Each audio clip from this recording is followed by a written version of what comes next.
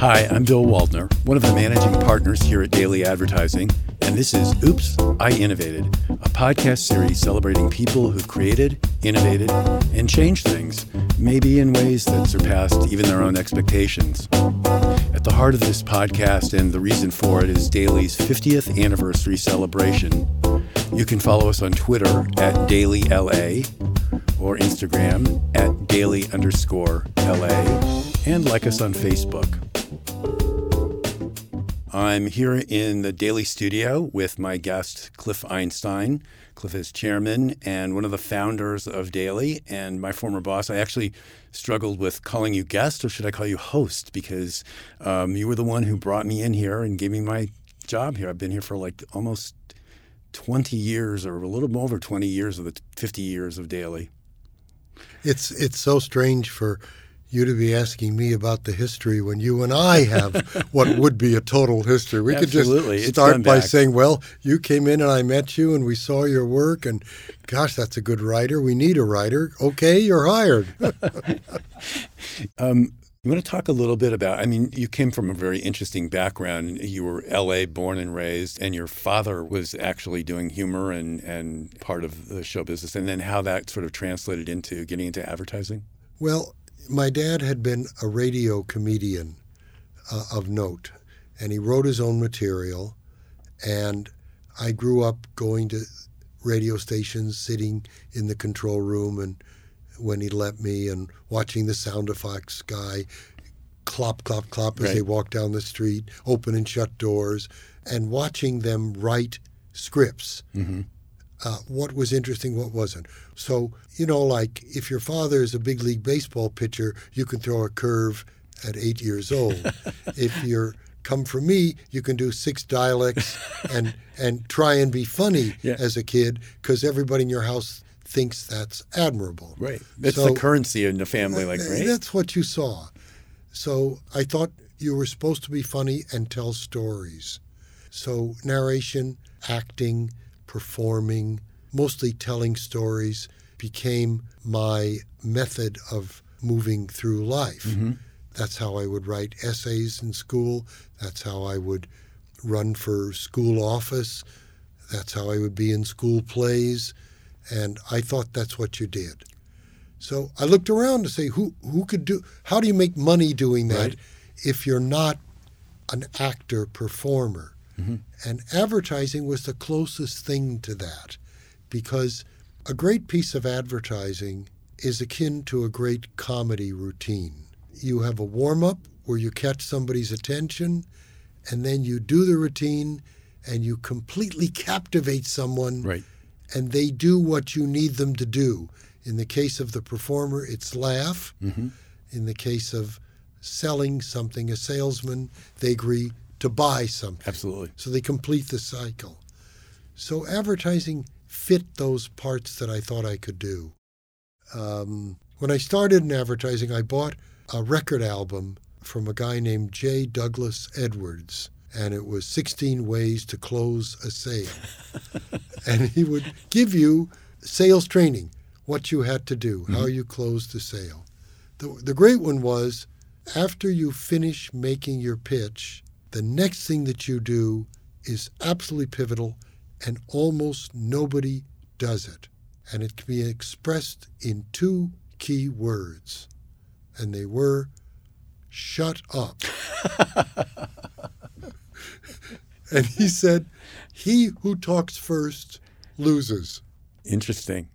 Dailey has been a part of the LA ad scene for, I think we were figuring out, it's probably the longest run of an LA ad agency, 50 years now. And I was telling you earlier, I don't think that you accomplish a feat like that without some serious innovation. So I thought maybe you could tell us a little bit about the beginnings of Dailey, and then we can talk a bit about how you got into advertising. So Dailey happened in a strange way.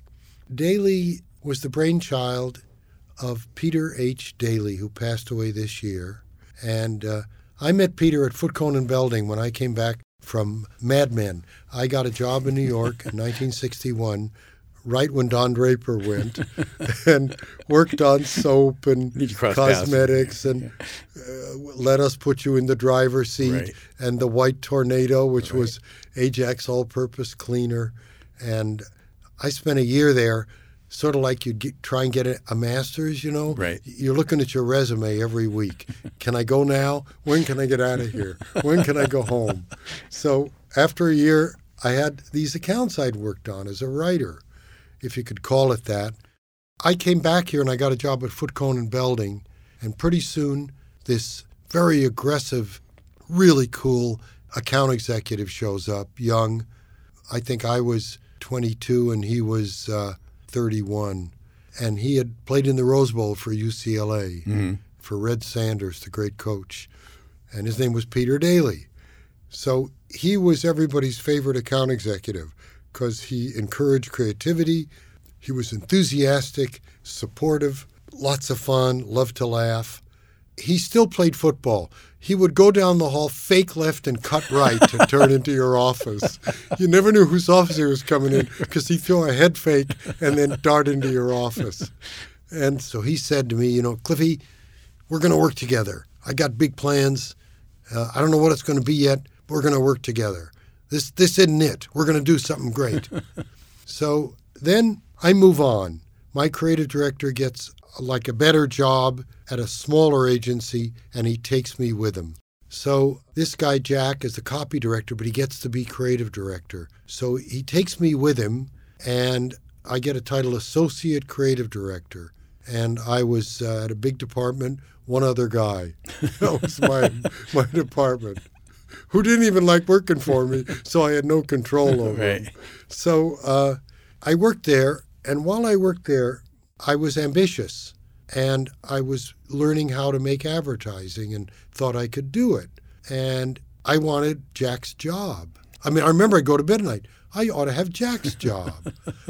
What do I have to do? When will Jack die? Right. He won't die soon because he's only 8 years older than me. I can't kill him. Right. What do I do? I can't be here forever. So I was thinking that I could be a good creative director. I can write pretty well. I can present well. I love people. I'm really interested in the graphic side of the world, the visual side. Mm-hmm. I fit that. I should try really hard to be a good creative director and see if I can grow in that role. So I thought I had found something that I could love to do forever. So Pete comes to me. He's still at Foot, Cone and Belding, but he comes to me and he says, I got a pal who I think is the greatest art director anywhere. His name is Hal Silverman. He's looking for a writer as a partner. Mm-hmm. What does Hal do? Hal creates new products for Pillsbury. He worked in Minneapolis at an ad agency there, and he developed this skill, and he invented a drink called Funny Face. Right. And that got him famous. So now Pillsbury gives him technology, and he creates a range, a vector of like 6 things you could do with this. And they have a name and a package. So he creates a name, and he creates a package design and a test ad. Then they go in a room with one-way glass, and they ask people, would you be interested in food that tastes like meat, but it's really made from plant life, and it looks like a stick? Right. And then people say, no, yes. What's it called? Space food sticks. Okay, I'll have that. Right. So that was a whole business. We called it new product development, and it was just dawning all over. People were interested in that. But Hal needed a writer. So I interviewed with Hal, and he gave me like a test, and he could teach me how this all worked. So now, was he working independently? Was this just his? I left, and he was working independently. Okay. And he owed them 15 days a month. Mm-hmm. Then he could do anything else. Okay. And they paid him by the month. So he convinced them to pay more and bring this guy on who'd be a writer, right, and augment the services. And we started Silverman Einstein. And we were new product development company. But we also were the first freelancers anywhere Yeah. that I had ever seen, because we hired ourselves out to ad agencies. You got a new business pitch? Add our creative team. But before us, there was no such thing. Nobody We sort was of doing made that up by accident. So what did we do? We started working for Pete, because Pete had now landed at Campbell Ewald in Right. Los Angeles. Now, Campbell Ewald was a grand old agency that had represented Chevrolet for, 50 years. And this is in the 60s, so they've been around since Chevy was around. Detroit-based. They hired Pete to come in and run the Western region. So we worked for Dailey. It wasn't Dailey, it was called Campbell Ewald West. And Hal and I would go over there and help Pete pitch business. So we felt like we were sort of part of that family. And Pete ran this, tried to build it up. His LA office billed about $1 million. San Francisco was about $6 million, and that was the Western region. In 1967, late 67, there was a bit of a recession, and Campbell Ewald told Pete, we're getting out of the West. Chevy wants us home.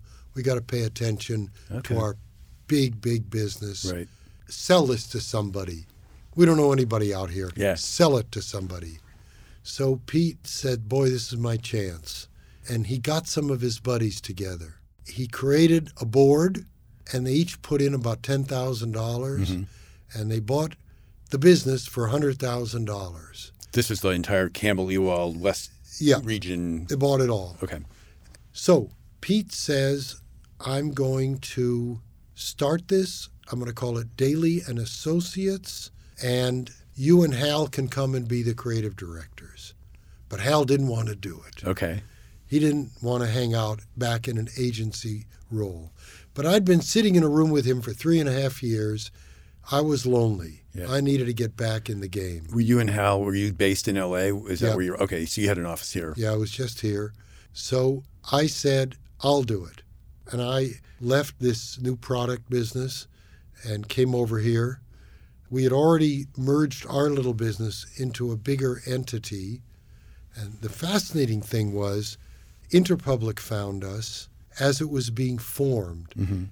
And this is a little divergent, but Marion Harper, who was head of media at McCann Erickson, conceived of an idea where if you had more than one ad agency under a single roof, you could get more than one client in the same business. So he created the idea of Interpublic, and he started to build a chain of ad agencies.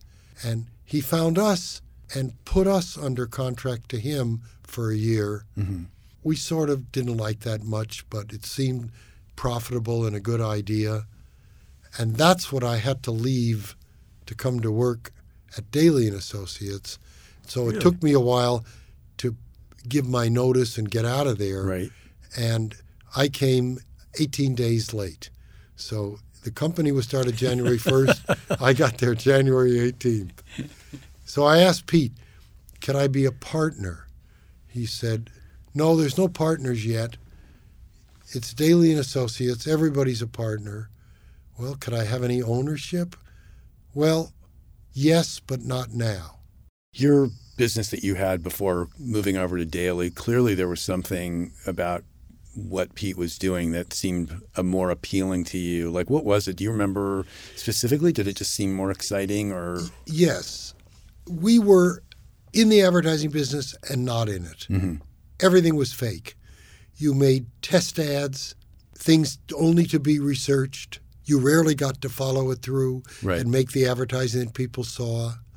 There's no media being placed. You were invisible. So this is an opportunity now. You weren't a factor. Right. You were like a scientist in the lab, and somebody else was making the product. Right. And this was also when you have one partner and that's it, and if he's 11 years older, he basically beats you up for 3.5 years. He tells you how the world works. Right. And he was a brilliant teacher. Yeah. But you could quickly lose your confidence. Right. I could be a creative director at 26 years old. It was going to be crazy, you know? So we started. And the creative department was me, one writer, and 2 art directors. And they were great people. And we began to make new business pitches. And then in a little while, we got the blue chip stamp business. You might have to educate. I don't know if there's anything like it today. Think of an affinity program where when you bought something, you got stamps, and you put the stamps in a book, and the stamps gave you points, and later you could redeem the points for all kinds of objects. Right. When we started, we had no creative reputation at all. There was no evidence that this new entity would be a creative force. And I needed to try and build us a creative reputation. So we went to the local award show, which was called the Belding Awards. Right. And at that show, my brother Bob won something for a Granny Goose commercial. Uh-huh. He was a young writer there before he left and joined the Smothers Brothers as a comedy Bob writer. Einstein. Bob Einstein. And he was at Gray Advertising. And Pete turned to Gene Stokes, who was running the office, and said, I think we got the wrong Einstein. that was definitely motivating. Thanks. Yeah. So we tried hard. So the next year, we won 3 Belding Bowls. We won a bowl for outdoor advertising for Vitapact. We won a bowl for direct mail advertising for our own move down Wilshire to new offices. We sent everybody a little box with a touchstone in it, and it said, we've moved a stone's throw down Wilshire. And we won that. We won the direct mail award with our own money. Yes. And we won a poster for Ditto jeans because we had gotten that business, and a campaign called You Can Feel the Fit. And that brought us some notoriety. People started to say, God, they stood up 3 times, these people. Right. Who are they? Right. We were really at the top of the list of creative agencies with that moment. We suddenly were sitting there behind the really cool agencies that were doing great work in town. And as time went on, we developed a reputation for creating big ideas that could run for a long time. Mm-hmm. That was the nature of what we gave clients. We will look at who you are, learn the personality of who you are. We will not invent something and overlay it on you. Right. We'll draw something out of your history and who you are, and then we'll craft a personality that perfectly fits you and put some dramatic convention to it, and you will have an ad campaign that can work in many media that will last a long time. It's funny you mentioned that because I feel like that's still in our DNA, finding that overused word, but authenticity. Like, what can you say about that brand and that product that's honest and really comes from them, not overlaid onto them? Yes, we did exactly what you've just said. We found who are you, what about you is relevant to your audience, and how do we tell it in an interesting way. So this began to surface as we picked up accounts where we could make television commercials and get noticed a little bit. The Ditto campaign, we put that company on the map, and it grew dramatically. It was designer jeans, very strong, yeah. There were Levi's, but Dittos fit better. Right. And we also developed dramatic media techniques. We bought 4 spots on the Grammys and used all the money on that and then promoted it for months ahead and months afterwards. The show. When was this? This was 70s. Wow. And we did a famous musical commercial with Clark Terry, the great trumpet player and jazz singer. Mm-hmm. Those commercials won awards, the posters won awards, and the company became very celebrated. So we had a success that we could show that to people. By the way, early in our history, we got hired by Santa Anita, and we had the idea of doing a 2-minute TV commercial. Nobody had done that. Mm-hmm. You see them now on the Super Bowl or, special events. Right. And the only way to do it was to go to the general managers of local TV stations and tell them we would pay for 4 30s, but we needed to be 2 minutes. Right. And then within the 2-minute commercial was a 30 that you could excerpt out that was the race. Right. That commercial only had a few words of narration that occurred right at the end where a voice said, "This is our day at Santa Anita. Tomorrow could be your day." Mm-hmm. That was a big hit, and that won the Belding Sweepstakes Award. So now we got involved in the financial arena with a small savings and loan company called United Savings. They were LA-based. They had 13 offices, so we created colonies, the 13 states, the original states of United. Right. And they bought the Helms Hall of Fame on Venice Boulevard. And tell us what the Helms Hall of Fame was. In 1932, the first Olympics came to America, and it was in L.A., and the Helms Bread Company, and they were the official bread of the Olympics. And so they started a sports museum in the factory, and they put all kinds of memorabilia from the Olympics, Helms Olympic bread. Mm-hmm. And United bought it, and we created Great Moments in Sports as a radio campaign and used it. These great moments have been brought to you by United Savings, who can give you the moments of your life, et cetera, et cetera. Right. So we created this really interesting thing. Then the CEO, named Jim Montgomery, he left to take a bigger job in Northern California, and we lost the business. So we were out of the savings and loan business until Jim was hired by Great Western Savings. Oh, okay. And he shows up again, and we got hired again. This time, a really big savings and loan. Right. So we were looking for something to really put this company on the map. And I had an art director named Barry Carter who passed away from stomach cancer as a very young man. He was a really talented, wonderful, wonderful guy. It's like a little brother to me. And we were all like sitting around, what can we do for these people? They've got a cowboy now that comes out with a big hat and says some stuff, but nobody really, it's not really a breakthrough ad campaign. What can we do to just jolt them to do something big? Because they've got the money for a big budget. And Barry said, well, we should hire John Wayne. And I said, well, that's great. Good idea, Barry. Like, okay, fine, we'll just do that. Just go out and hire you John don't Wayne. do that, Barry. Let me tell you how advertising works. You don't hire John Wayne to do an ad. But I called a guy, an agent. I said, please don't ever tell anybody I asked you this, but a guy just told me we should hire John Wayne. Right. What do you think? And he said, I think you can hire anybody if you find the right thing. I hear he's running out of money and he's been sick and he needs to keep his boat. So I went to Pete and I said, Barry thinks we should hire John Wayne. What do you think, Pete? And Pete said, I'm going to go to the executive chairman of Great Western, Stuart Davis, who lives like next to him on Lido Isle. Right.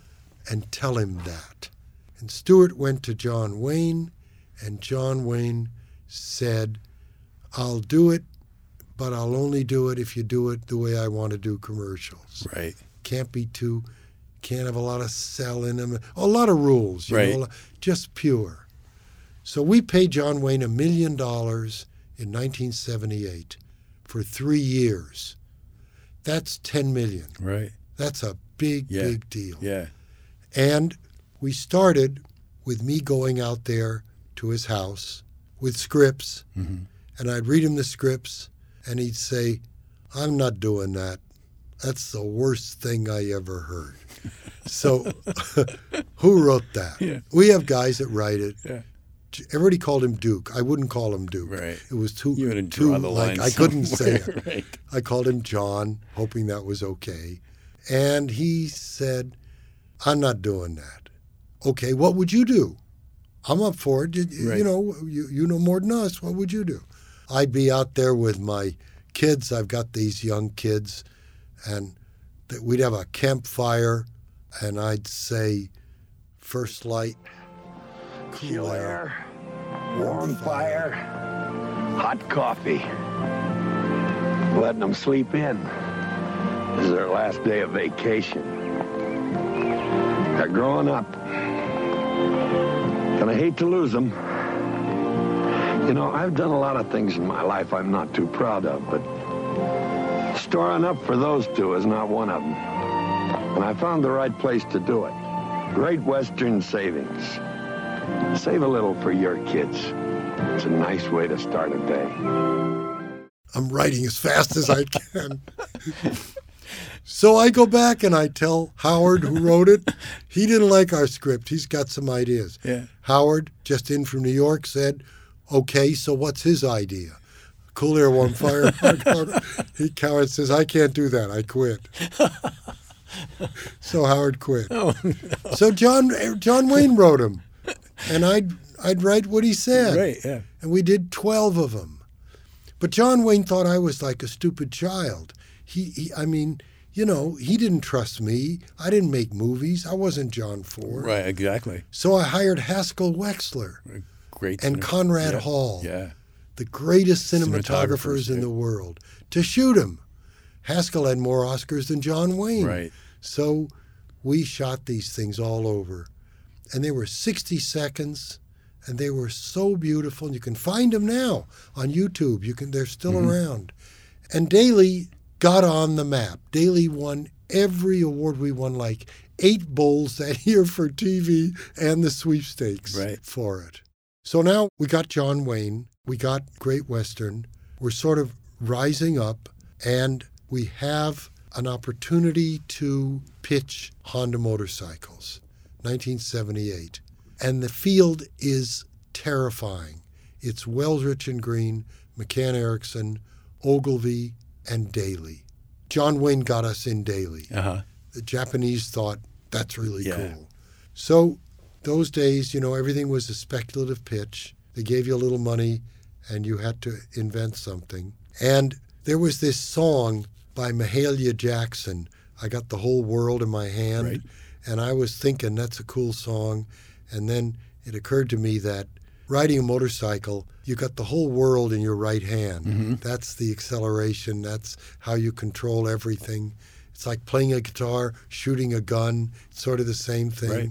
So I went to New York to this guy, Joey Levine, who was a famous writer of big thematic commercial music. And I said to him, I got an idea for Follow the Leader. He's on a Honda. He's got the world in his hand. And Joey wrote this song. Follow the leader. He's on a Honda. Yeah. Okay. So we made this pitch, and we created all the music, and we said, we're going to put you into TV big time, get you out of print. And the assignment was, we are the leading share by about a point, but everybody's catching us, and people don't think we're the leader. They think Yamaha's the leader. Right. So how can we recapture leadership? Reclaim that role, right? So, you got to tell people you're the leader to start with. So we presented that, and each year at the big motorcycle convention where thousands of dealers gather somewhere, the new line of motorcycles is presented. So a film is made. So we proposed that while you're making the film, why don't we use that for the TV commercials as well? You'll save a lot of money, and we'll put the music to it. And we cut something from last year's film. Right. So we won that business. And that was the defining moment in Dailey's history, because we almost doubled the size of the agency by doing that. Because that business came in at $20 million, and it grew to about $50 million, because shortly thereafter, we had a chance to pitch power equipment, which were generators, lawnmowers, and snowblowers. Right. Now, they wanted a theme for that, but we said, well, you've got a car theme, we make it simple, and you've got a motorcycle theme, Follow the Leader, so this has to relate to that. So the theme we gave them was, it's a Honda, which means if you like our famous stuff, this is as good. You're using the halo of those brands that you know so well. It's a Mercedes. Right. We said that's what you'd say if it was a Mercedes. Right. So we won that business. When all that went together, the agency got very big. We began to get really great, interesting, big accounts. And we always tried to do this solution style where you create something that lasts and lasts. You know, the Great Western campaign, when John Wayne died, 2 years after we hired him, we met quickly and said, what do? We can't leave this. So we realized John Wayne was the great Westerner. Right. So we could find other great Westerners, but we couldn't have just one, because John Wayne was one. Very singular, right? We started with Glenn Ford, and then we added in Barbara Stanwyck, Maureen O'Hara, Ben Jonson, John Huston, and all people who like had associations with westerns, Western movie absolutely, stars. Yeah. And we ran that out, and then went to TV and got Dennis Weaver. And Dennis did 15 years or something. Right. He did it. So you created a campaign that lasted well into the 90s from the 70s. I think that's something else that's really been in the DNA of the agency, these campaigns and that last for a long time and clients who stay for a long time too. And how many of these ideas that you're talking about have become new again, like suddenly long form. Yes. Even using John Wayne, Yes. We talk about influencers now, and you look at Super Bowl spots from last year, how many of them feature celebrities? Yes. I mean, that seems to be, Yes. The currency is how many Yes. celebrities you can get in. Yes. It's really interesting to hear. And even the Grammy thing that you were talking about, these sort of media ideas and the long form and using people who, today they probably call them influencers, but using these names and these people who have some weight and have some credibility. And it's funny how that's come around. Dailey would be accused in those days of you solve everything with a celebrity. Right. However, we always picked the celebrity that represented the brand in a human form. So we never ran into, I remember the celebrity, but I don't know what they were doing Absolutely. there. So we had John Wayne, and that really changed the idea in this country that a famous person could be the star of a TV commercial. But really that came from earlier times when companies owned TV shows. Right. So Milton Berle for Texaco Right. was one and the same Back thing. into radio, in or fact. Jack Benny Yeah. for Jell-O, Yeah. or Dinah Shore for Chevrolet, Right. or that once was the way you did things. The program and the advertising were seamlessly integrated. I got into the business around 89, 90. When I got into the business, it was right when the Japanese car companies began to You just put your finger on the secret. The LA advertising scene changed forever when the Japanese car companies came to LA and changing Right. it. So we had to be in that too. In 1969, we heard that a strange new car was coming to America that would have a power plant called a Wankel engine. This was a rotating cylinder that allowed it to run at very high RPM and be kind of remarkably powerful for its engine size. Right. So we said, what's it going to be called? It's going to be called a Mazda.